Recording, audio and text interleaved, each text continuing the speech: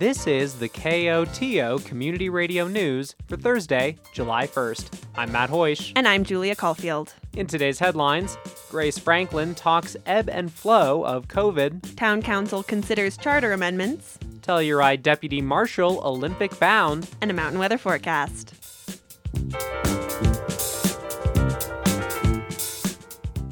By this point in the pandemic, San Miguel County is largely leaving public health precautions up to individuals. Our intent is to have as little impact as possible on restrictions while better keeping the community as a whole healthy. That's County Public Health Director Grace Franklin speaking on KOTO on Thursday. Vaccines, she notes, are key protection against COVID. And thanks to widespread vaccine availability for those 12 and up, people are largely able to assess their risks on their own. But with the rise of the more transmissible Delta variant, Franklin urges unvaccinated people to take more precautions. If you're not vaccinated, wearing a mask and keeping your distance from people outside of your household is really that key component to staying healthy and not sick with COVID. For vaccinated people, Franklin says it's more nuanced. Is there a high enough viral load from whether it's multiple people being sick or one person who's really infectious? That could be that breakthrough. And so for me, I know if I'm going to an extremely crowded place where I'm indoors, I'm choosing to wear a mask just as that extra layer of protection, just for myself and my own peace of mind. The Delta variant currently accounts for roughly 25% of cases in the U.S., according to the Centers for Disease Control and Prevention. In addition to spreading more easily, Franklin notes, it also leads to more severe outcomes in those who contract it. Vaccinated people can still catch COVID too, but for them, Franklin says, the symptoms have largely been mild or moderate. Overall, they've had really successful outcomes. Some have been asymptomatic, and we've been seeing that on both the local and the state level. Still, the majority of people in the county and state who have contracted COVID have been unvaccinated, Franklin says. The county, she notes, is not currently considering any increase in legal restrictions in response to the Delta variant. Of course, a major group that cannot yet get vaccines are those 11 and under. When it comes to a timeline for those vaccine approvals, Franklin says, there's a lot of chatter, of course, and we never know until it happens when it comes to COVID. But the FDA and pharmaceutical lifelines are saying somewhere between fall to 2022. Until then, it's not as fun and it sucks, but in the meantime, we do have masks. We can pod our kids and be a little bit more intentional there and just do ways to lower that risk. Franklin says she sees the pandemic as more of an ebb and flow rather than a start and stop. Variants add an element of uncertainty, and colder weather later in the year will bring more people indoors, where COVID can spread more easily. So let's take the good times when they're good, but also be prepared to hunker down or to adjust our mindsets as needed if it does become more prevalent in our community. As officials have been saying for a while now, COVID will probably be with us forever. The key is to find ways to make living with it manageable. Changes may be coming to Telluride's town charter. The town of Telluride is a home rule municipality, which allows for flexibility to create laws related to local concern. A charter may also, however, limit the flexibility of home rule and need to be revised from time to time. That's Tiffany Kavanaugh, Telluride town clerk, presenting before town council earlier this week. The town charter is, in essence, Telluride's constitution, laying out rules and regulations for how the town runs. Telluride's town charter was adopted in 1978 and was last amended in 2013. Now, the town is looking to make some updates again, but it's a process. Any change or amendment to the charter must go to the voters. But first, town council must recommend or approve potential changes for the ballot. This week, town council took the first step in the process. Over a 2-hour work session, Kavanaugh walked council through a number of potential changes. Some amendments are straightforward, changing the position town treasurer to finance director. Another switches the town moderator from a 2-year elected position to a 4-year elected position. but others are more complex or nuanced, such as petition requirements for initiatives or referendums. This language has always been really confusing to me as written. Kavanaugh suggests clarifying language to indicate that if 15% of the electorate signs a petition for an initiative, it will trigger a special election to vote on the issue. If less than 15%, but more than 5%, of voters sign a petition, that issue will get saved for the next municipal election. But for Councilmember Adrienne Christie, even the proposed language isn't clear enough. This is the main section that an average layperson who's wanting to utilize their democratic right, they need to be able to read that and get it without having to waste staff time. So I think the clearer, the better. Town Attorney Kevin Geiger says he will work to clarify the language even further. Proposed amendments to the charter range from town council procedure to elections, town administration to boards and commissions. In total, Kavanaugh suggests amendments or changes to 8 of the 16 charter articles. However, council decided not to move forward with all of them. But the discussion also brings up several larger conversations that council decided to push pause on and come back to later. For one, who is eligible to vote in town elections?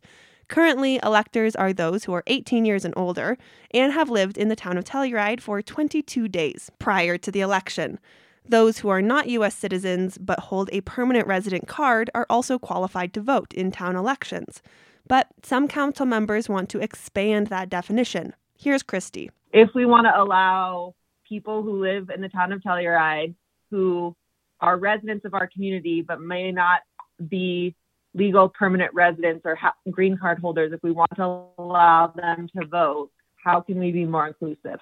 Councilmember Geneva Shawnette agrees. People who come here seasonally to work are a part of our community, and I think that those are voices that should be in the mix more than people who are living elsewhere in the state and then move right before the election. I think that the people who are working and involved in the functioning of the town have a more valid insight to be weighing in on elections. Attorney Geiger notes the town is able to broaden the scope of those who are eligible to vote in town elections, but it could lead to a slippery slope. Recognized lawful presence could be any number of things if you don't further define it. Lawful presence could be someone on a student visa, someone on a work visa, someone on a tourist visa.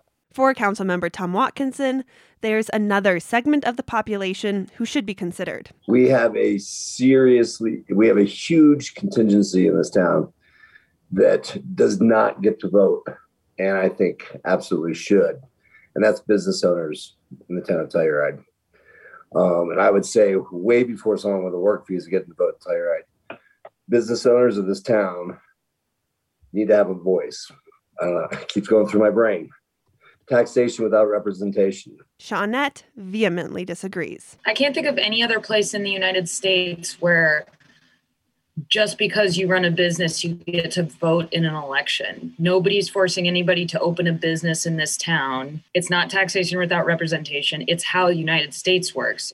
A second point of conversation surrounds term limits for town, boards, and commissions.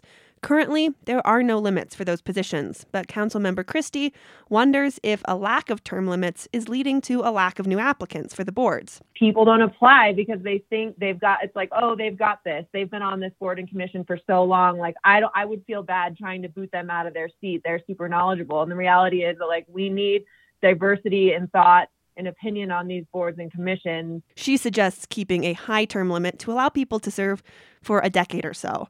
But Councilmember Todd Brown thinks there's a benefit to allowing people to serve for a long time. I would oppose term limits just because in my time here, I've seen the value of having consistency and the community knowledge. Council decided to postpone conversations regarding voting eligibility and term limits.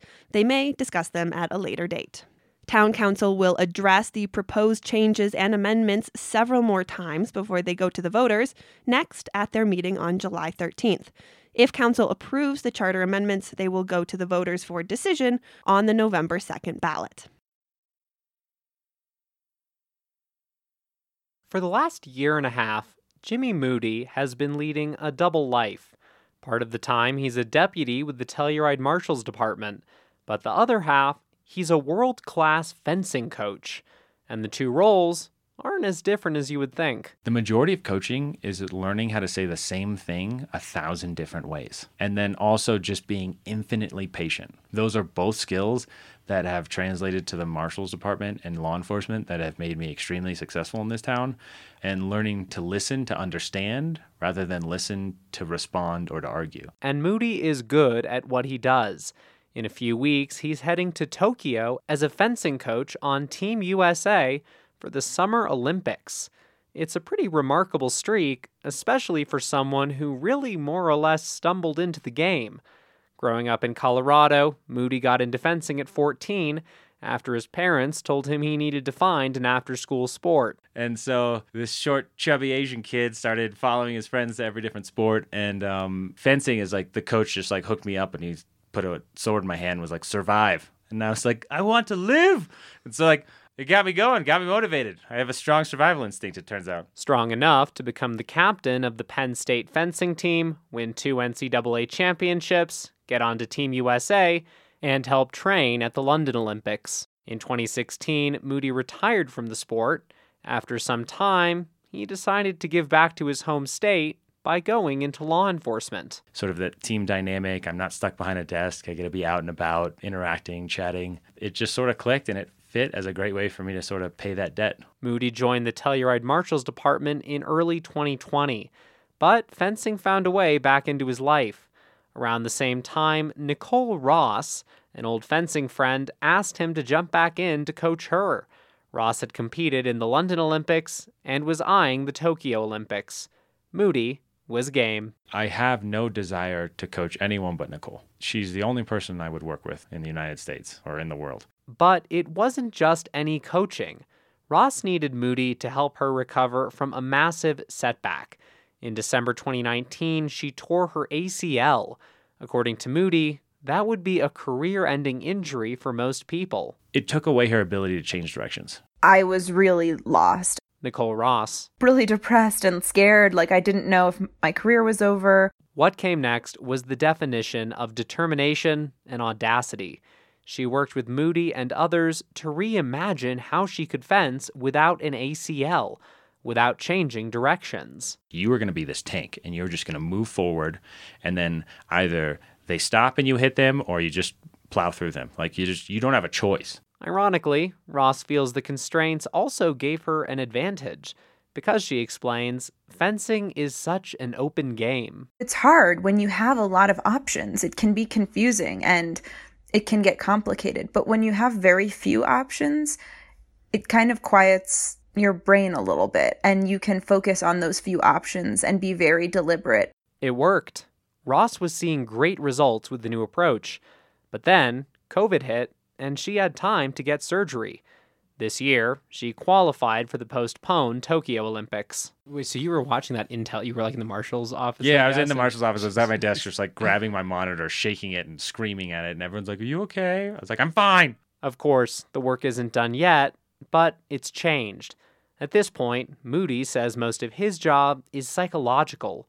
Recovery, after all, is more than just physical. Unless you've had a traumatic injury like that, you don't understand the PTSD that comes with it afterwards, because you have to understand Nicole had this injury. She tore off her ACL when she was in peak form. She was in a competition. She was in some of the best shape of her life, and she was fencing at some of the highest level of her life. And then it just randomly happened. And I feel like that plants this seed in your mind, whether you're aware of it or not, subconsciously, where you're like, wow, like anything could happen at any time. And she's coming back. She's feeling strong. She's feeling good. But she was also feeling strong and good when the injury happened. Still, with less than a month until the games, both Moody and Ross are in good spirits. I definitely feel more prepared than I ever have for these Olympics. The person who Nicole is now, as a person, as a fencer, as an athlete, is exactly who she needs to be to win a medal. COVID precautions mean it's going to be an Olympics like no other. But at least Telluridians can watch the games and know a local voice is there, cheering and coaching for Team USA. For anyone looking to circulate this or that through the property distribution machine that is the Freebox, the wait may be a little longer. The Freebox has been boarded up for almost a year and a half since the start of the COVID-19 pandemic. Telluride Town Council discussed the future of the box at meetings in May and June and unanimously was in favor of keeping it, but with better management to reduce clutter. At a town council meeting this week, town manager Ross Herzog explained town has come up with a job description for someone to maintain the Freebox. The job is posted on the town website. Town, Herzog says, is also installing cameras around the Freebox, though he adds the box may reopen before the cameras go live. The briefing came in response to questions by Mayor Delaney Young. I'm getting incessant, no offense to the people who may be listening right now, but incessant calls, stopped on the street, text messages and emails about why have 4 weeks gone by? You said it would be 2 weeks. And I went back and looked at my notes and I wrote 2 to 3 weeks. Herzog says town believes the staff position and cameras will make for a successful Freebox reopening. But he did not give a specific date on when that will be. Applications are open for Mountain Film's commitment grants. The grants support documentary filmmakers in production or post-production and range from $1,000 to $5,000. Only Mountain Film alumni are eligible, but novice filmmakers fret not. Applications are also open for Mountain Film's Emerging Filmmaker Fellowship, which supports one documentary filmmaker in production or post-production on their first or second film. The fellow will receive year-long mentorship, including edit and story consultation, networking opportunities, and a $2,000 cash award. The fellow will also get to come to Telluride for Mountain Film. Applications for both commitment grants and the Emerging Filmmaker Fellowship are due by July 31st. More information is available at mountainfilm.org. For a lot of people in and around Telluride, one of the top issues on their minds is housing. And it's not just an issue for San Miguel County.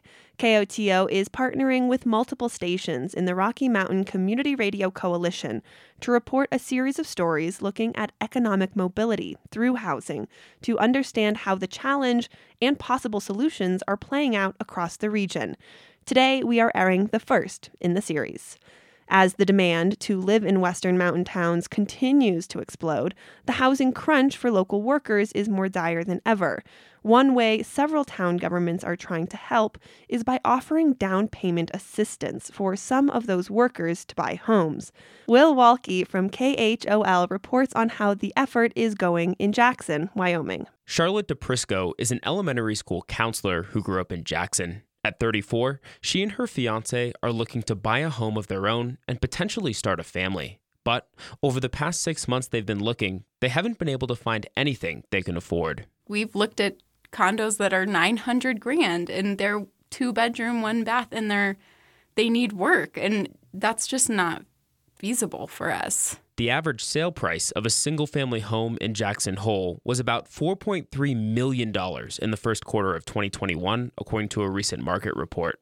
Katie Brady has been working in Jackson real estate for more than a decade, and she says the local demand for houses has skyrocketed since the second half of 2020. Properties are getting half dozen to a dozen offers within the first day or so, and a lot of that has to do with the limited inventory. Brady says there's only a handful of properties under $1 million available in Jackson at any given time. But that's still way too expensive for the majority of area residents, including DePrisco. She's also been looking for options through the Teton County Affordable Housing Department, but that hasn't worked out either. We make too much money for an affordable housing unit, but we can't afford a free market. So we're stuck in this limbo, this gray area. Educators, police officers, and even doctors are struggling to make a life for themselves in Jackson. That's where April Norton comes in. We've seen households that could afford a $3,000 or $4,000 or $5,000 monthly payment, but they don't have $100,000 sitting around, and that's been a real barrier for them. Norton is the first director of Teton County's Affordable Housing Department.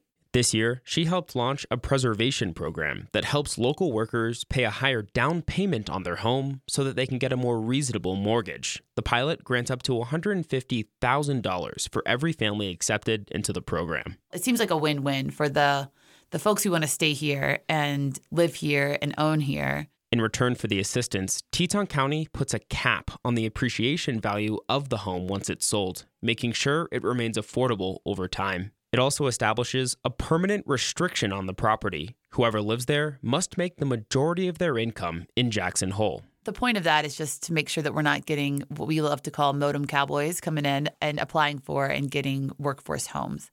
We really want to provide housing for people who need to be here to do their jobs. Norton says another benefit is that it helps protect existing housing stock from being redeveloped into mansions. That was part of the inspiration behind the model that Jackson's program is based on in Vail, Colorado. We've come to grips, at least a long time ago, that we're not going to build our way out of this problem. So we sought to come up with a program that had a focus on protecting and preserving some of those existing dwelling units in the town of Vail.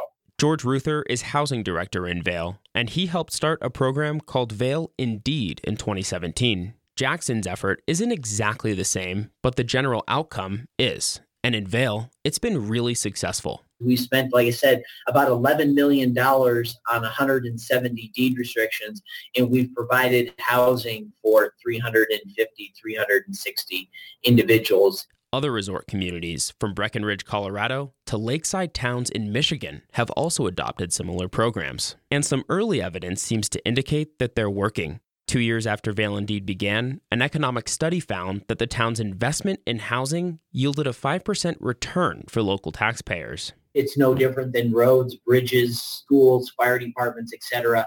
Meaning without housing for our year-round residents and our workforce, Vail isn't a resort community. Jackson has not yet seen that success. Just 3 families have used the down payment assistance program thus far. DePrisco applied and was accepted into it, but she says that $150,000 in help just wasn't enough. I feel like if someone was listening to this that didn't live here and didn't know what it was like, they'd be like, are you serious? But it barely made a dent.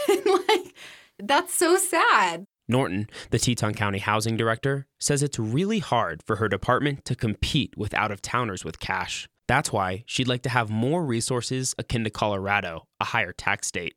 Norton does still have about $500,000 at her disposal to help get Jackson Hole's down payment assistance program off the ground. She says it'll just take time.